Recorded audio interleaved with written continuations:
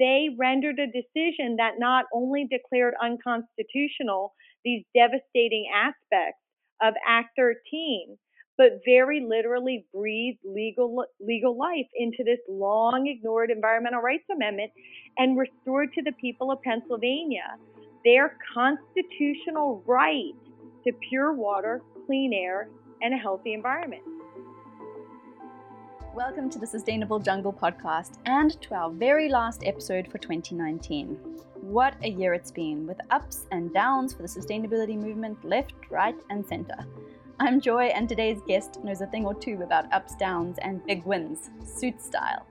I'm talking to Maya K. Van Rossum, the author, Delaware Riverkeeper, and the founder of the US-based Green Amendment movement, which is inspiring communities across the USA to secure their own constitutional right to a healthy environment by pursuing green amendments in every state constitution and ultimately at the federal level. Quite the ambitious goal. We cover all this and more in this fascinating conversation. As always, you can find the show notes for this episode, including all the relevant links, over at sustainablejungle.com/podcast. Now, without further ado, I give you Maya K. Van Rossum. Welcome to our podcast, Maya. Let's start with a little bit more about you. Where were you born and where did you grow up? I was actually born in India, but we moved to the U.S. When I was very young, and so I spent most of my life here in the United States. Wow! And whereabouts exactly in the United States? Just a little bit outside of Philadelphia, actually in the Delaware River watershed. And you'll hear that I've spent most of my professional career, actually all of my professional career, fighting for the beautiful Delaware River. And so I actually have grown up in the watershed and spent all my youth playing in a beautiful little stream known as Ison Creek, which eventually drains to a tributary that drains to the Delaware. You know, it's funny. It seems to be every time we have a guest on our podcast, there is always this sort of link back to spending time in nature and exposure to nature at a very young age. It seems that people who care about the environment tend to have been lucky enough to have that exposure. And I read an article about you where you share the story of your mother picking up leaves on the side of the road for her compost pile. And I just thought, wow, that's how awesome is it to have had that exposure from such a young age? Well, that was the beautiful thing about my parents, particularly my mom. They weren't environmental advocates the way I am, right? Sort of speaking up and speaking out all the time. But they really lived what they believed. And so whether it was standing up for justice for others because somebody was budging, in the shopping line, or because they saw, somebody mistreating somebody else on the street. They would stand in defense and do what was right. And when it came to the environment, we just really lived lightly on the earth. So before people were talking about cloth bags, we always used cloth bags for shopping. We always, mom and dad always took their coffee in the morning in their coffee mug. Then we didn't have these reusable closed coffee mugs. So sometimes the coffee would spill, on them on their way to work. But they really believed that it was very important to find ways to live lightly on the earth. My father was British and my mom was Dutch. And so I think also in Europe, there has always been a greater consciousness about not overusing and about not creating unnecessary waste. And so they very much brought that belief system into my young life. And then also here in America, as you said, going around collecting the leaves people were throwing out for trash. My mom would go and collect them to use the leaves in the garden as compost. But also people tended to package those leaves in these big black plastic trash bags. And so after mom emptied the leaves out of the bags, those big plastic trash bags got second life in our lives in any number of ways. So they were also reused. That's awesome. It must have been, I guess, quite frustrating to have had that sort of awakening, if you like, so early on, and then seen, I guess, over like the last 20 to 30 years, the huge increase in wasteful culture we've managed to develop as humans. Having grown up with that very efficient way of doing things, it would have been quite frustrating, I imagine. It was, and it still is. Even now, right, when there's a greater awakening for using reusable bags and reusable cups. I was just in a shop the other day, and I was still shocked at number of people that were using once used throwaway plastic bags, and putting one or two items in there, and then just having these baskets filled with, or shopping carts filled with plastic throwaway bags with just a few items in each. And it's just quite shocking that even now, at this time when there is a greater level of awakening in many people, it's still shocking to me at how many others just are not thinking about the ramifications of what they are doing day to day. So it's really a mixed bag, right? There's this beautiful awakening and people trying to do things better, but then there's also sadness when you see so many who don't yet realize or recognize the value and importance of being more careful in how we live here on this earth, and how we treat the environment. Yeah, totally. There's a lot more work to do, that's for sure. And tell us a little bit about your career. I understand that you studied law. After university, I got a law degree. I got 2 layers of law degrees, and I but I went to law school not because I wanted to be a lawyer. I went to law school because I wanted to be a better environmental advocate. Oh, cool. And I Okay. realized pretty quickly that if you wanted to be a really effective advocate, that knowledge of the law was very powerful and beneficial. So that's why I chose to go to law school, and it certainly has served me well. That's so interesting. You went into it with that mindset right from the beginning. What were some of the very early projects or cases that you worked on before you started at the Delaware Riverkeeper? Well, after I graduated law school, I got a 2-year position that was part of the second law degree that I got, which was actually working as the staff attorney in the law clinic that used to represent my organization, the Delaware Riverkeeper Network, in litigation. Ah, okay. So my very first job was working for my organization, but not as the Delaware Riverkeeper and the head of the organization, as an attorney, trying to fight the good fight through the legal system while I was getting this second law degree. And interesting enough, one of the most important cases that I was working on then, we continue to work on now, and that's trying to get a nuclear power plant to change their operations so that they can reduce the number of fish that they kill every year. It's called the Salem Nuclear Generating Station, and they kill over 14 billion Delaware River fish eggs and larvae every year because of how they choose to operate their facility. But they could, if they would change their operations to a more modern technology, they could actually reduce those fish kills by over 95%. And so I have very literally spent the over 25 years trying to get the company and trying to get the government to force the company to use that better technology that will serve the energy goals of the company, but at the same time reduce that devastating impact on the aquatic life of the Delaware River. Gosh, it just sounds like such a no-brainer.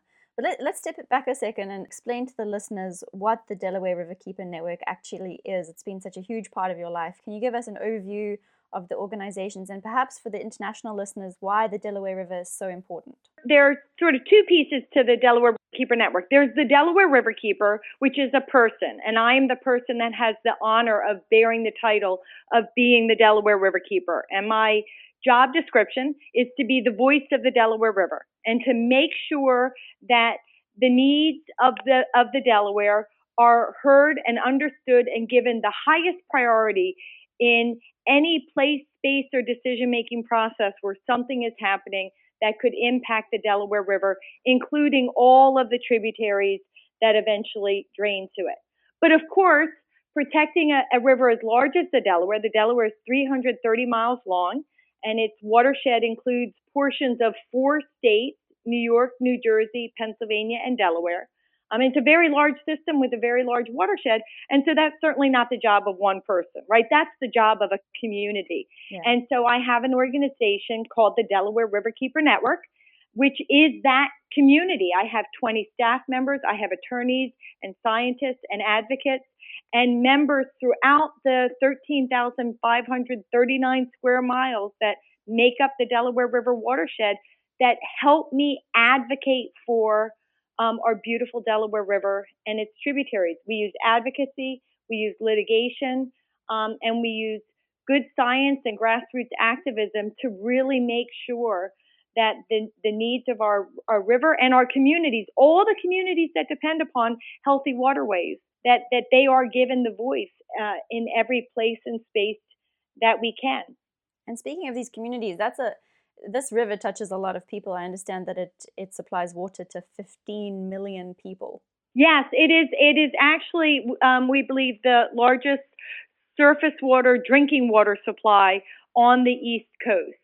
And there are over 15 million people in the 4 states of the Delaware River watershed that depend upon the river for their drinking water supply.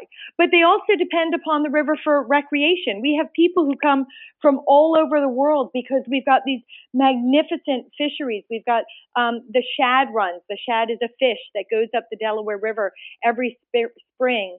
We have the largest spawning population of horseshoe crabs in the world.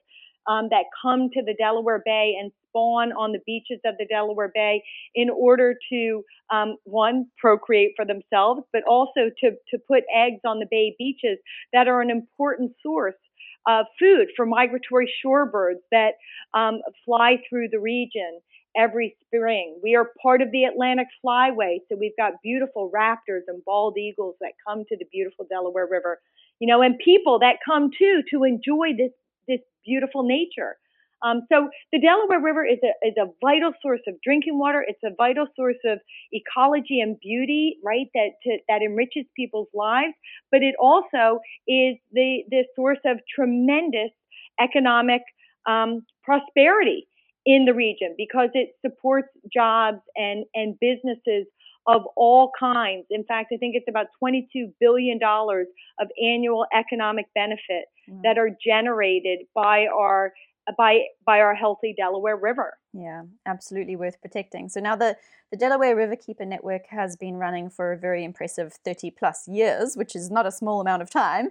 So no doubt you've had some ups and downs along the way, but perhaps focusing on the ups, what achievements have you been most proud of when you look back at the network's history and your role as the Riverkeeper? Oh my goodness, I could go on for a long time. Even our losses, right? There's a little bit of a win because you've brought people together and you've gotten them active to fight for their communities and to fight for nature, and that activism inevitably goes on and into other battles for the environment and other battles for the community. So even when we lose, we win.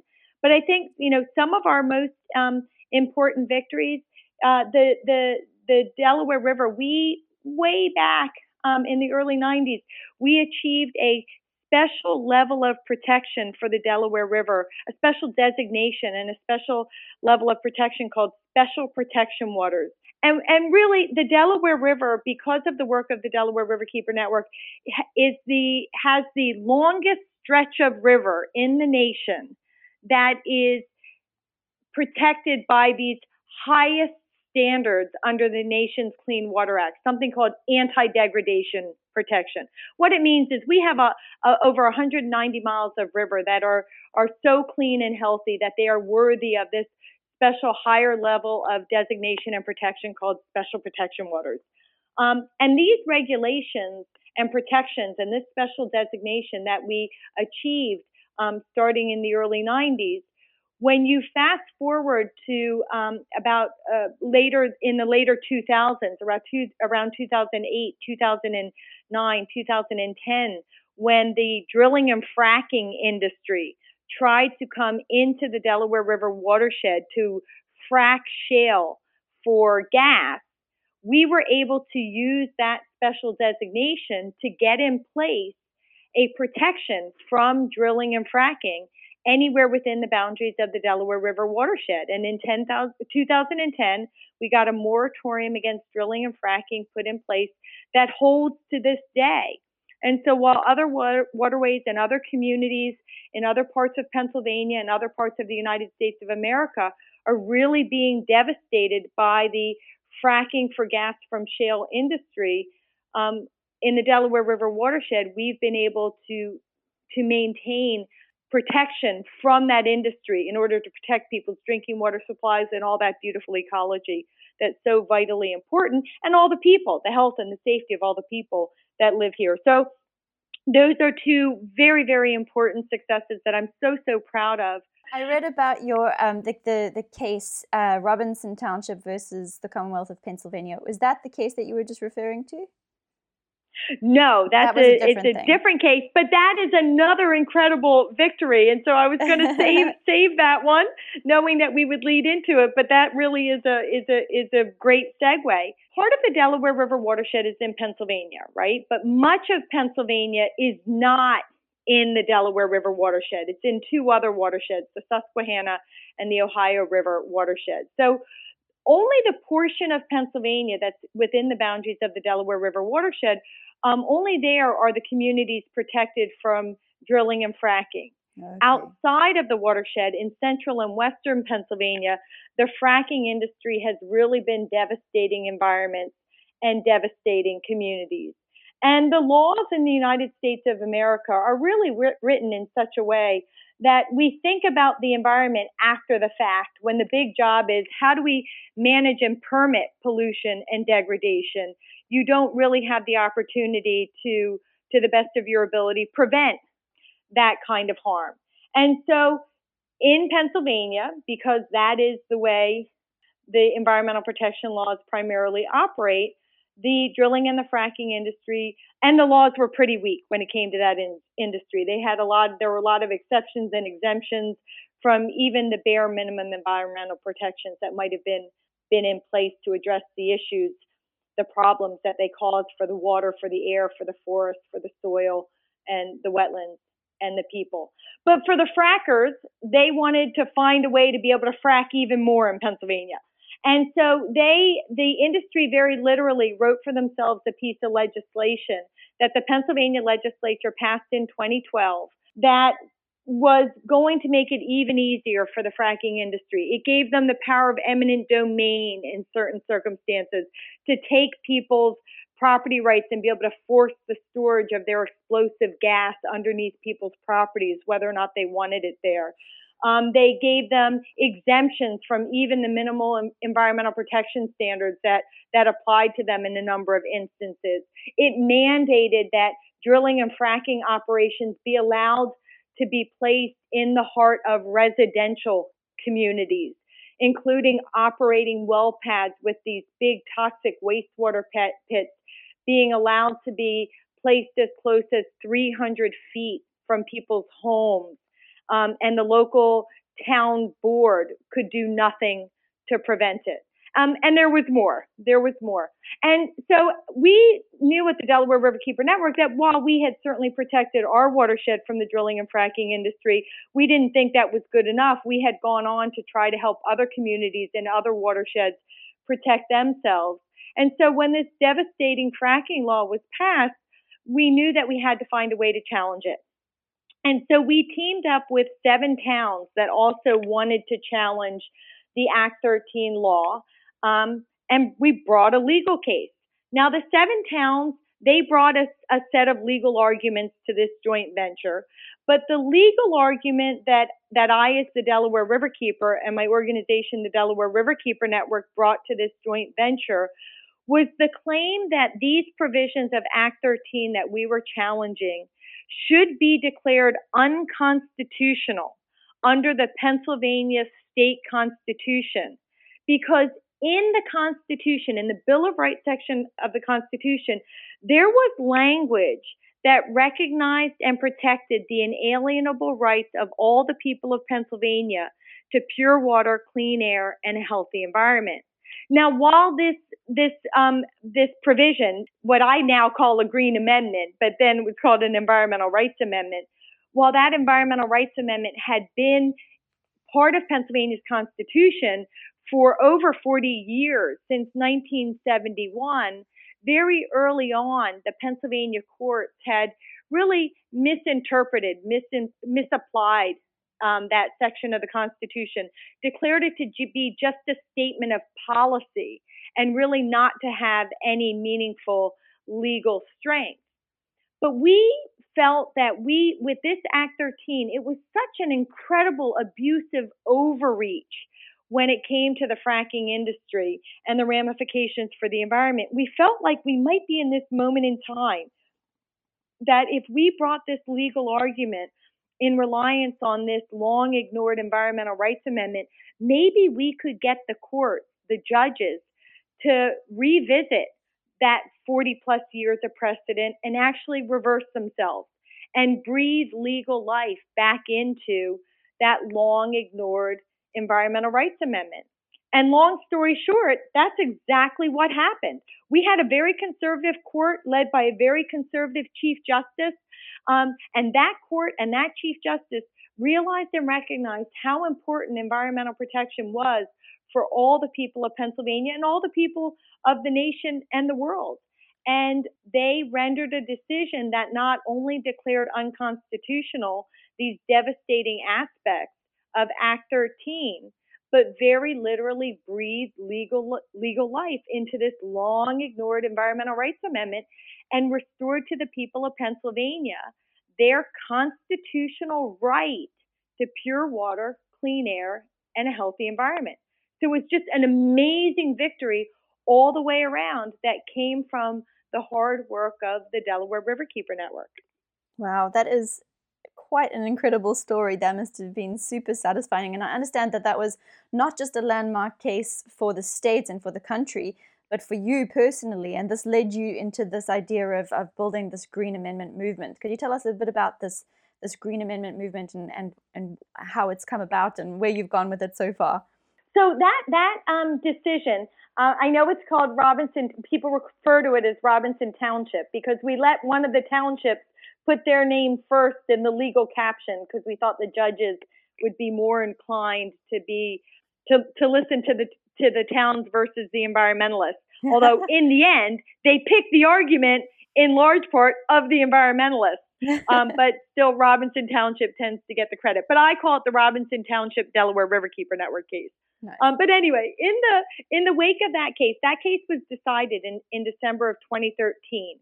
And after we achieved that victory, we started doing the work through our advocacy and through more litigation of defining what it means to have a constitutional right to a healthy environment and then defending that right, in other fracking contexts and in other environmental contexts in the Commonwealth of Pennsylvania. But as we were doing this work, I was really thinking about the power and the importance of what we had achieved. I mean, you hear people all the time talk about how we, the people, have the right to clean water and clean air. But the fact of the matter is, unless you have a constitutional right here in the United States of America, at least, that recognizes and protects in the Bill of Rights section of your Constitution that right to clean water and clean air, you don't really have it as a right. You don't have it as a legal right. You might have it as an inalienable right. You might have it as a right in your heart, but there's no legal strength behind it. Here in the U.S., if you want to truly have a right to a healthy environment, you need that constitutional recognition and protection. And it's also like a powerful mindset, right? People now, it's like, I don't just have a right in my heart to clean water, but I have a right in my Constitution. And it's very empowering. So I started to look at all of the state constitutions across the United States of America and came to find out that there was only one other state that had a constitutional provision of this kind. It's the state of Montana. That no other state in the United States of America had this Bill of Rights constitutional recognition to clean water, clean air, a healthy environment. And I now add to that a stable climate. And so I started to try to spread the word. I started to try to go to other communities and other states, tell them about what we had accomplished in Pennsylvania and how legally important this was to have this constitutional Green Amendment in the Bill of Rights section of your Constitution. And people were very interested and excited when they would hear me speak. But the truth is, if they were in the western part of the U.S., why on earth would they care to hear this lady from the Delaware River who's on the East Coast? people didn't really want to hear from me. So I decided I needed a bigger platform. And so I wrote a book. I wrote a book to talk to people about the environment, environmental protection, how U.S. laws are failing us when it comes to the environment, but also how this constitutional Green Amendment approach could just be bring transformational change to our legal system here in the U.S. The book was published about 2 years ago now, and people have been really excited about the message, calling more and more for help about how do we pursue a green amendment in our state. And so I've now, in addition to being the Delaware Riverkeeper, I've also started a new national organization and movement called Green Amendments for the Generations, which is all about going into other states to try to inspire them to want to pursue a green amendment for their state and then help them actually do it. And ultimately, I want to have a green amendment in the U.S. federal constitution, but I believe that the best place to start is with our state constitutions because it's more accessible for people to be able to change their state constitution. It's powerful and it's meaningful to get a state green amendment. And also, if you want to pass an amendment to the federal constitution, you need 3/4 of the states to support it. Right. So the best way to go about accomplishing that is let's start with the states first, get them understanding the power and importance of green amendments, get them to add green amendments to their constitutions and get the benefit of them. And then we will be well primed to get a federal green amendment so we can also hold our federal government officials more accountable when they attack our environment and our environmental rights. So what exactly are the steps a state would need to take to get a green amendment added to their constitution? The most important thing to get a green amendment anywhere is you really need people of that state to rise up and seek it and secure it and advocate for it and press for it and see the power and importance. It really, no matter what the pathway is and whether it requires legislators or not, you really need the power of the people and the excitement of the people behind it to make it happen. And how do they do that? What is the best way for people to get involved and make that happen? Is there an organized green amendment network where people can join, or are there marches? Are there declarations or petitions people can sign? Yeah. How does it work? So I want all of those things, and through green amendments for the generations, that's my goal. Everything you talked about. But really, what I say to people is, since we started this green amendment movement, we actually have green amendment proposals in 4 states already: New York, New Jersey, Maryland, and West Virginia. They're not passed, and it's going to take a lot of work, but they've been proposed, and we're getting people organized around them. And I've got at least half a dozen other states where there's active campaigns developing, states like New Mexico, where I just was this past week, and the state of Delaware, the state of Maine, and others. And what I say to people, the first thing we have to do is we have to get people to understand how our current system of environmental protection laws is failing us, and to realize and recognize that we need something more powerful for environmental protection. And that something more powerful is the constitutional recognition of the right to a healthy environment. A legal recognition that would protect environmental rights as powerfully as we protect in this country the rights to free speech and freedom of religion, due process rights. We now would be giving the same legal standing to environmental rights. But people need to understand that because it's a real mind shift. People here assume we have environmental protection laws, we have regulators, we have legislators. Our environment surely is protected. I know people tell me all the time I have the right to clean water, so surely it must be so. And they don't actually realize that they don't have a right because it's not in the Constitution, and they don't realize that our system of laws is more focused on accepting and managing pollution and degradation as some sort of foregone conclusion rather than preventing it. So I encourage people, truthfully, to call me. Go to forthegenerations.org. That's our website. and there's a way to get in touch with me there. Get in touch, and I will start to work with you and your state. That means coming and helping to educate people about green amendments, helping to figure out what is the process for your state, helping to figure out what would be the best strategy in your state for advancing a green amendment, and what should your state green amendment look like, because every state is unique. They have unique characteristics, right? Unique goals and personalities, and we want to make sure that every green amendment reflects the personalities of that state, because you're more likely to get support for it then. And so I just really work in a hands-on way. And some straight states, right, we are having rallies and press conferences. There are petitions and sign-on letters, but we really have to work together as a coalition to figure out what's right for each state. And I think that all starts with getting educated about green amendments and then working with us at Green Amendments for the Generations to figure out the appropriate next steps for your community. And truthfully, sometimes the green amendments that are advancing in a state have started because an organization was excited and asked me to come speak, and we started to work together. Sometimes somebody heard me on a podcast. At least half of my state, somebody heard me on a podcast like this, and they picked up the phone afterwards and they called me. And we started to talk, and we developed a strategy to do the outreach necessary and to get the Green Amendment movement going there. So it just requires one person who cares, and we can figure it out and get it going. Very cool. Now, to your point of the most important thing is that folks need to understand exactly what the problem is here and why they're not protected by their local environmental laws.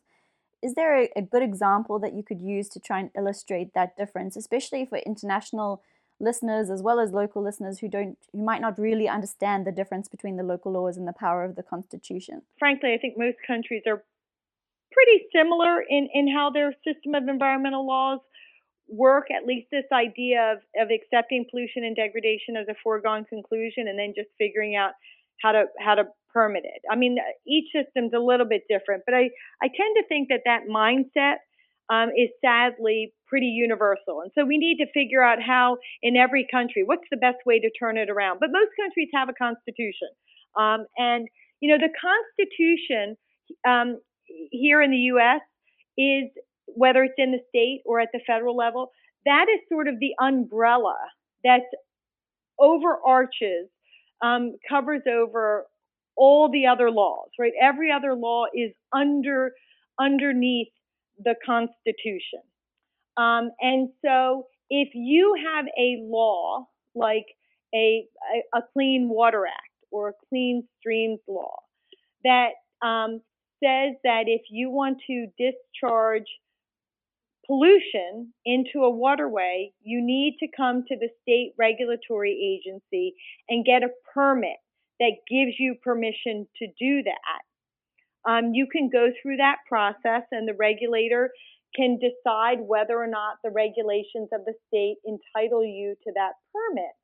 And then you can get that permit, and without a constitution, as long as you've been able to demonstrate that you comply with that regulation, you get that permit and start discharging your pollution into the local waterway or into the air or onto the land, or to cut down the forest or fill in the wetlands.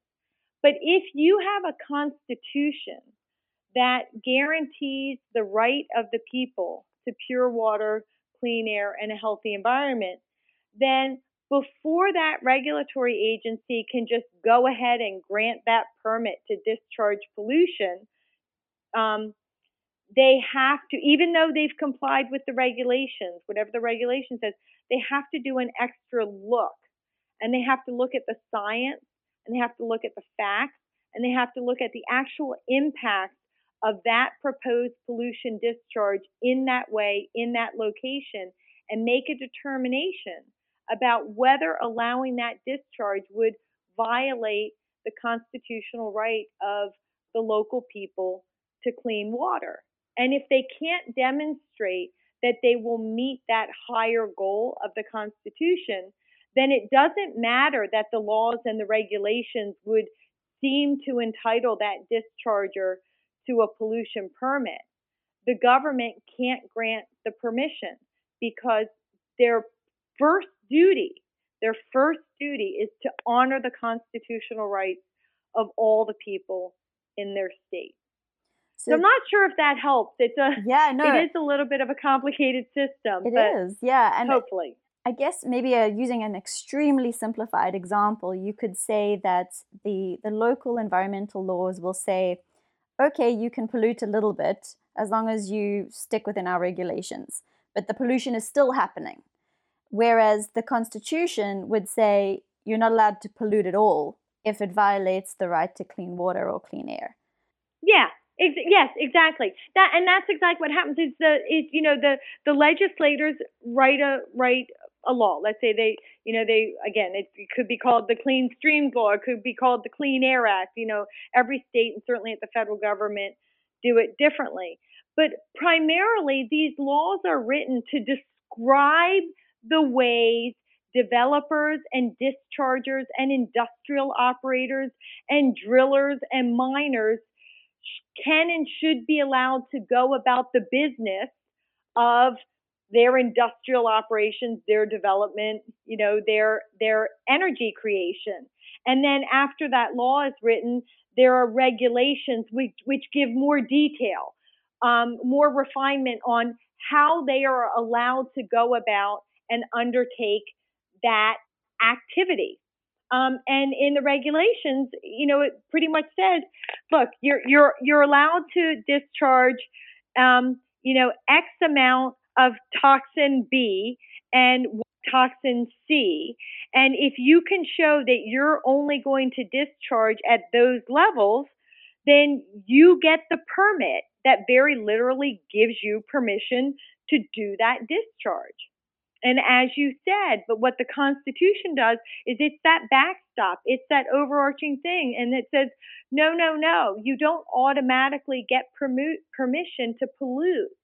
Not if doing so is going to infringe on the right of the people to their healthy environment. Even if you think about Act 13, right, that drilling and fracking law that I talked about, that was all about how are we going to allow drilling and fracking to advance more easily in the state of Pennsylvania. It was all about how we want fracking to happen, and so we're going to just presume that pollution and degradation and devastation is something that we have to accept and allow to happen, and so let's just figure out how to manage it.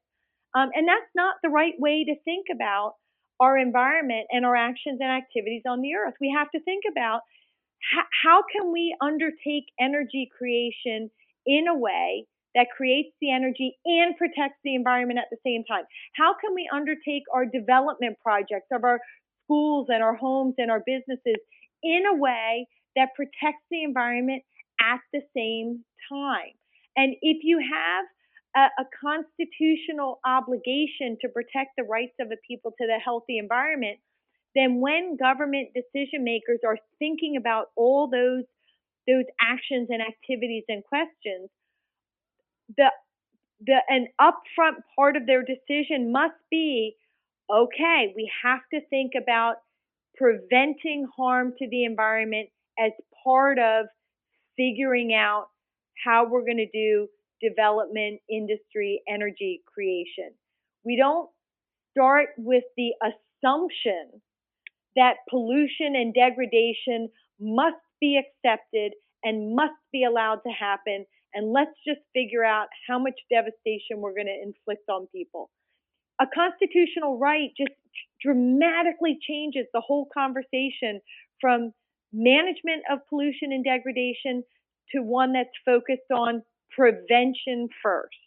It actually has made me understand the world better, this discussion, because you can actually see how, with all of our ingenuity and innovation and capability as humans, we've got ourselves into this mess because we've been allowed to behave badly to get an outcome that serves a sort of financial outcome. Whereas we could have innovated right from the beginning, say taking the plastic pollution example. If in the very beginning of time, when plastic was first invented, somebody said, you know what, it's our constitutional right to have clean access to clean water and air and the environment in general. So therefore, there needs to be a circular system for this plastic system. You need to make sure that there's a proper recycling, metric in place. There cannot be a waste system where plastic goes to landfill, etc., etc.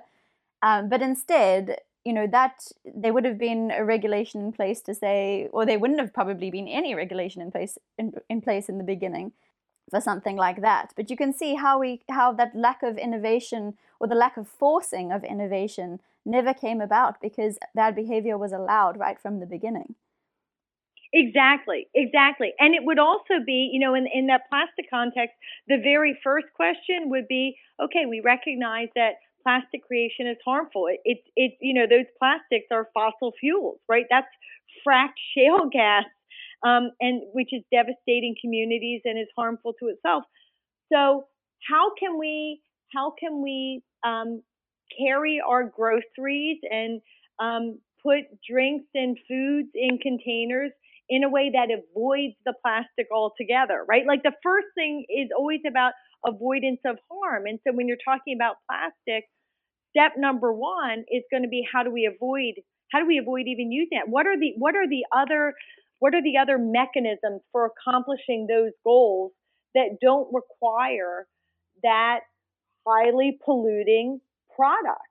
And so you just start, as you said, in a very different way. And so you have to be innovating from the get-go, because you're always thinking about the solutions to avoid harm rather than just how you're going to manage it. And that's the other thing, as you were talking, I was thinking, like, how many times are people, when they're concerned about their environment, they're concerned about something new that's going to come in and fill the wetlands or discharge pollution into the air or to the water, and they're told, well, no, you have to accept that, because you can't have food, you can't have transportation, you can't have power, you can't have the things that you want to have, you can't have jobs unless you have pollution.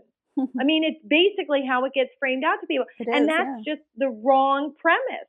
You can absolutely have energy creation in a way that doesn't devastate the planet. But people are shamed, right, and guilted or tricked into believing that pollution and degradation is just a necessary part of modern day life. Yes, absolutely, we have an impact, right? We do have an impact by being here on this earth, but the impact can be much more sustainable. We can live much more in harmony with the earth in a way that protects these natural ecosystems that are fundamental to our healthy lives. None of us can live without healthy water and healthy air and healthy foods. If all we have are contaminants all around us, then what happens is we get sick. And that's unfortunately what's happening, to too many people, because we're not living sustainably. But it's all because we're shamed into believing this false premise that we have to accept pollution and degradation at these high levels in order to have good quality life. And it's just absolute nonsense. Yeah, it's ultimately going to prove the opposite, I think. But now this feels like such a simple and powerful lever that the Green Amendment could pull. I mean, it's just surprising that it hasn't been pulled before. I'm curious about the pushback that you're seeing as to, and maybe that's an explanation as to why we haven't seen this come up, in the past. Where are you seeing pushback when you go to these different states and you say, we need to get this into the Constitution? Where is the pushback coming from? Is it coming back from industry, from fossil fuel lobby groups? Like, what does the opposition look like? Yeah, so you've named the opposition exactly. It is industry. It is the fossil fuel industry. It is developers who don't want to do it the right way. See, and we really have to separate. There are those who create energy. There are those who undertake agriculture. There are those who do development in ways that are absolutely devastating and inflict all of these harms that we're talking about. And yet there are also, right, there are farmers and builders and sustainable clean energy creators that do it the right way. And that's, in every industry. There are always the bad actors, but there are also always those good actors that really want to do it the right way and are doing it the right way. And so we hear from the bad actors, and it is quite interesting. Usually their arguments are very predictable and very silly. One is, well, you can't have that because you'll stop all economic development. We won't have any jobs and we won't have any economic development if you have a green amendment. Which of course is nonsense, because again, there's always a wrong way and a right way to do all of these things. So all we're saying is do it the right way, do it in the way that avoids environmental harm from the get-go, to the best of your ability, which is significant. Um, so that's a quick answer, and it's been proven time and time again. For example, if you look at the energy industry, for every $1 million invested in clean energy strategies versus dirty fossil fuels like coal and fracked gas, you create 3 to 5 times the number of jobs, right? So you create the energy you need, you protect the environment and people's health and healthy lives, and you create more jobs. And that's down the line in every industry. So if you care about jobs and economic development, you care about environmental protection. So that's a false argument. Then they'll say this is just a lawyer job creation effort. If you pass a green amendment, you're just going to have lawsuit after lawsuit after lawsuit, and that's a horrible thing. Well, if you have lawsuits that are victorious, then it actually was a good thing, right? Because something bad was happening to communities and human health and the environment that needed to be addressed. So really the only lawsuits that anybody should be concerned about are frivolous lawsuits, right? Lawsuits that are brought forth on a false premise. Well, in the legal system in the US, and I'm pretty sure everywhere, there are always limitations on lawyers who bring frivolous lawsuits. They can be subject to sanctions. They can be subject to fines. They'll make their clients very angry because they'll lose their cases and their clients will have to pay. Lawyers can even put their law licenses in jeopardy if they're pursuing all of these frivolous lawsuits. So to say that a green amendment is going to result in this onslaught of frivolous lawsuits is a red herring, right? Because there are other limitations on that. And again, to the extent that you have litigation that's successful, well, that means there was a problem and that lawsuit was pursued and resolved it. And so that's actually a positive thing. They then try to say, well, you're saying people have the right to clean air. What's clean air? Define clean air. You say people have the right to a stable climate. What is that? How do you define that? Well, the thing is, constitutional language is broad. It's necessarily broad. That's the way constitutions were written, so that they can help to broadly enumerate the rights that we're trying to protect, and frankly, be able to cover the things we know about, but also the things we don't know about, right? That are going to come in the future, right? We didn't know about the fracking industry, decades ago, let alone hundreds of years ago when constitutional language was being written.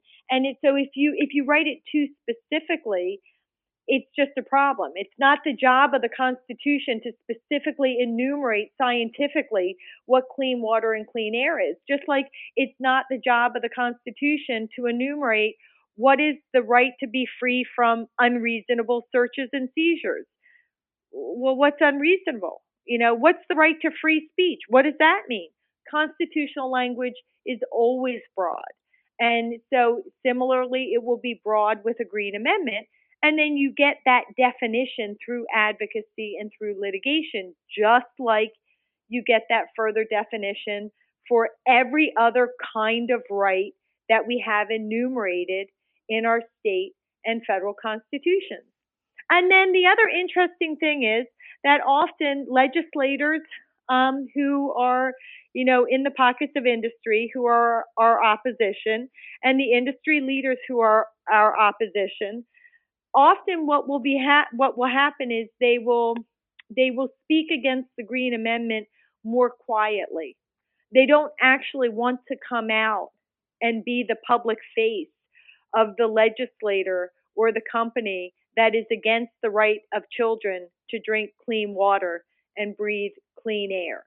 And so that does create interesting dynamics. We had a hearing before the um, New Jersey State Senate committee on the Green Amendment advancing in that state, and the room was filled with industry lobbyists, and none of them would testify against the Green Amendment. They made clear through the submission of their comments in writing that they were against the Green Amendment, but not a single person in that room had the courage to stand up and testify against the right to clean water and clean air.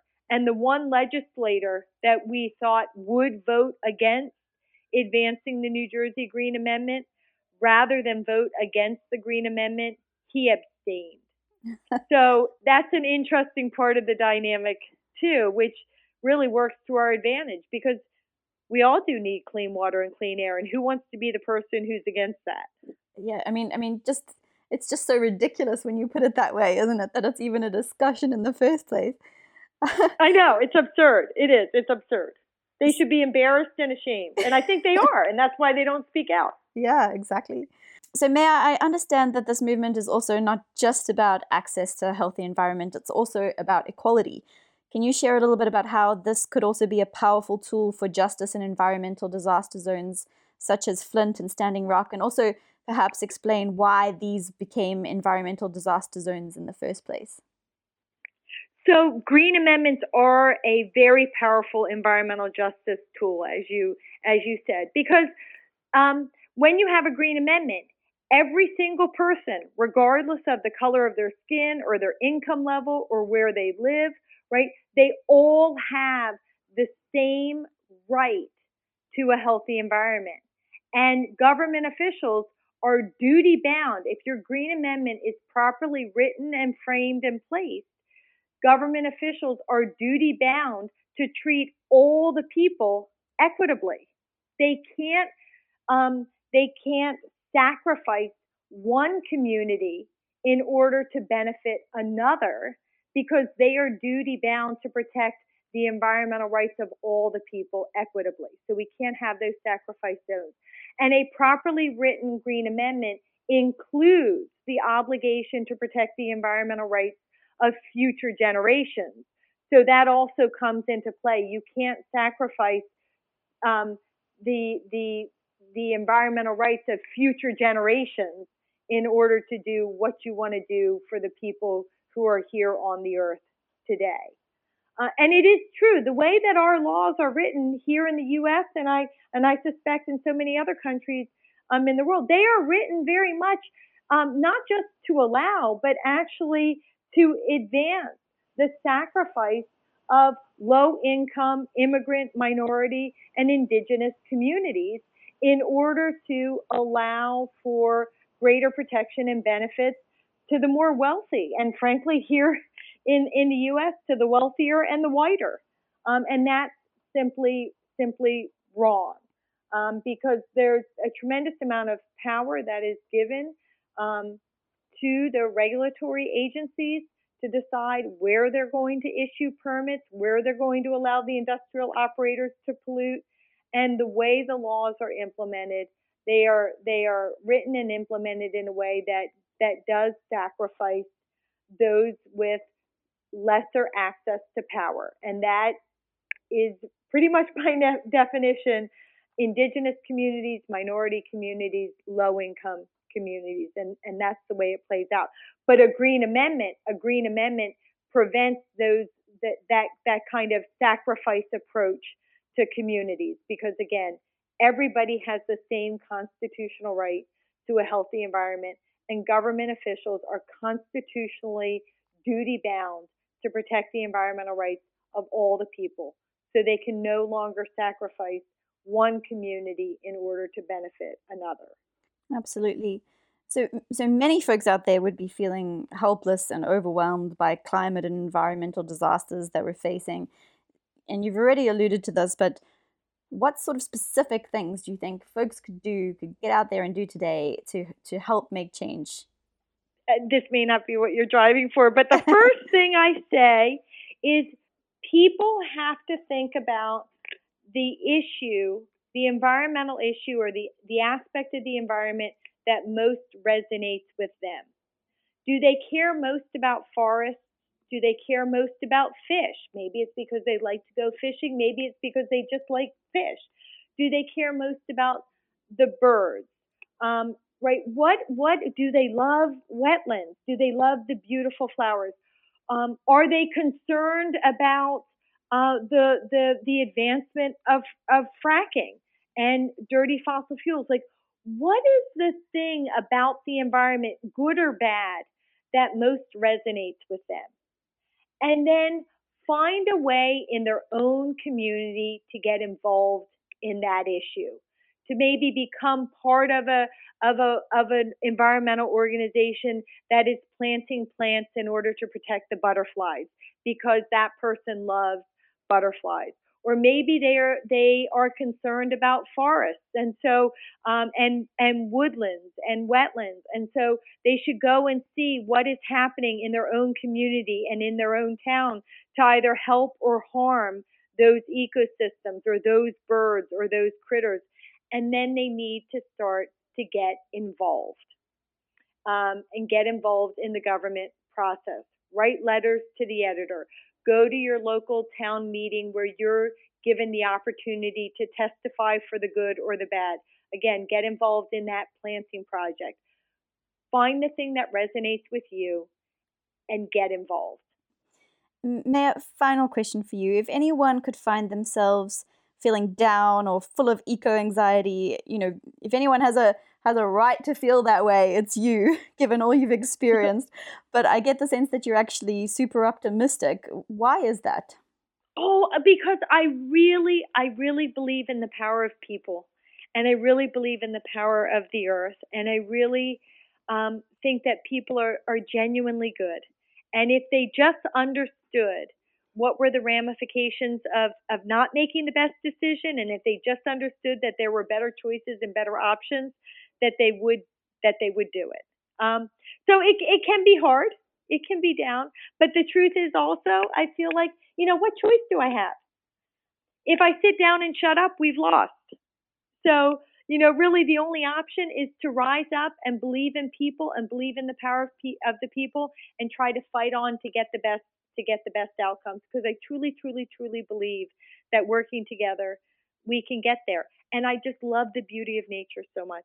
I love to see the trees and the flowers and the critters and the rivers and the streams, and they are so beautiful when they're wonderful and healthy. And I just feel really good about being a part of the solution. So I just try to focus on that beauty and that positivity, and knowing that every night when I go to bed, I can feel proud about what I tried to do that day. Absolutely. Love that. And Maya, how can people out there support the Green Amendment movement? How can they support the work that you're doing and follow along with the progress? So we have a website, www.forthegenerations, F-O-R, not F-O-U-R, www.forthegenerations.org. On there, people will find a lot of information about what a Green Amendment is. And if they are in a state where a Green Amendment is advancing, they'll learn opportunities for how they can get involved in the movement in their state. And if they don't yet have have a Green Amendment advancing in their state, again, there'll be a way for them to get in touch with me. And we can talk and we can figure it out. And we can figure out how to advance a Green Amendment in their state. And they can be, part of the leadership team that inspires and makes that happen. So, Very and cool. I really thank you, opportunities like this to be able to talk with people about the Green Amendment movement and what I believe is just this transformational idea is so powerful, and I'm so grateful. And thank you for helping me to spread the word. Absolutely. No, it's such an education for me as well. I had no idea. You grow up not really understanding how these things really play out in reality. So it's an education. Thank you. I also wanted to say that for anybody wanting to learn more, they can of course read your book, right? Which is called The Green Amendment: Securing Our Right to a Healthy Environment, and that's available everywhere on Amazon as well, Yep. presumably. It's available everywhere and on Amazon, or they could go to forthegenerations.org and they, go get connected with an independent bookseller or from our organization. And I do just want to add, how you were saying, I never really thought about it. I say that in my talks to people all the time.